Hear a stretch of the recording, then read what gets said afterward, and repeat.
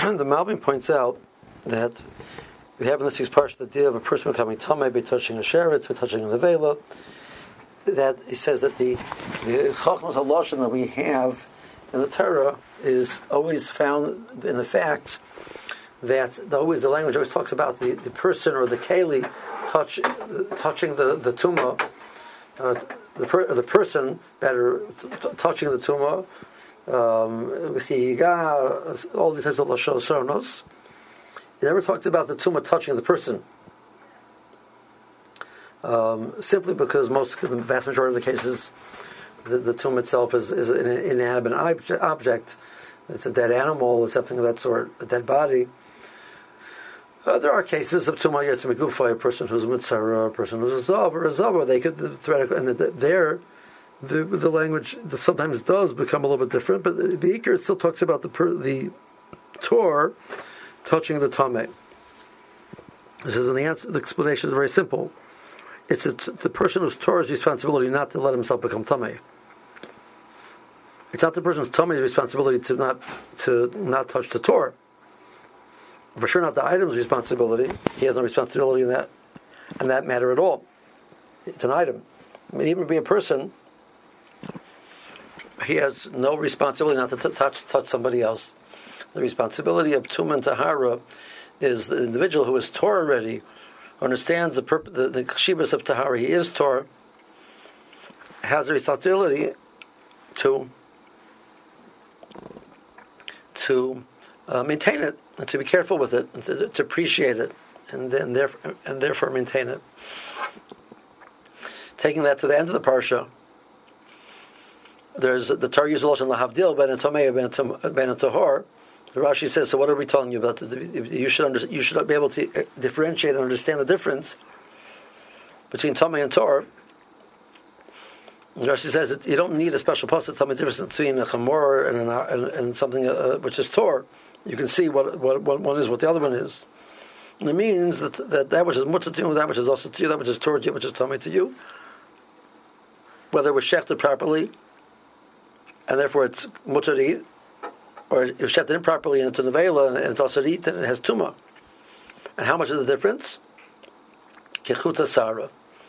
The difference is a hair's breadth. So the responsibility is placed on the person who's tor. The responsibility is to understand that the difference between tumah and tahara can be a hair's breadth. That sometimes what seems to be pretty much okay, because it's not so far away from that which really is okay, it's only a chuta sara's worth away from that which really is okay. It seems to be okay, but really it's not. And it's our responsibility to make that havchana, which means that we have the ability to make that havchana. We have the ability to have that care and that meticulous attention to detail, which makes some things proper, some things improper. And that's reality in life now. We live in a world which because of its sophistication, you lived in a world, where you put the animal, you plow the animal, so the animal went off a little bit. Like, who made a big difference? You're dealing with computers and different things. The level of sophistication. If you have a program, there's one item programmed improperly in the whole system of tens and thousands of commands. The whole thing doesn't work.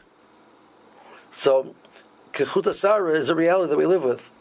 The person's flying a plane, and there's one instrument which is just a mashu off, or low lano person's dealing with a bomb. There's one thing with mashu off, and the whole thing doesn't work.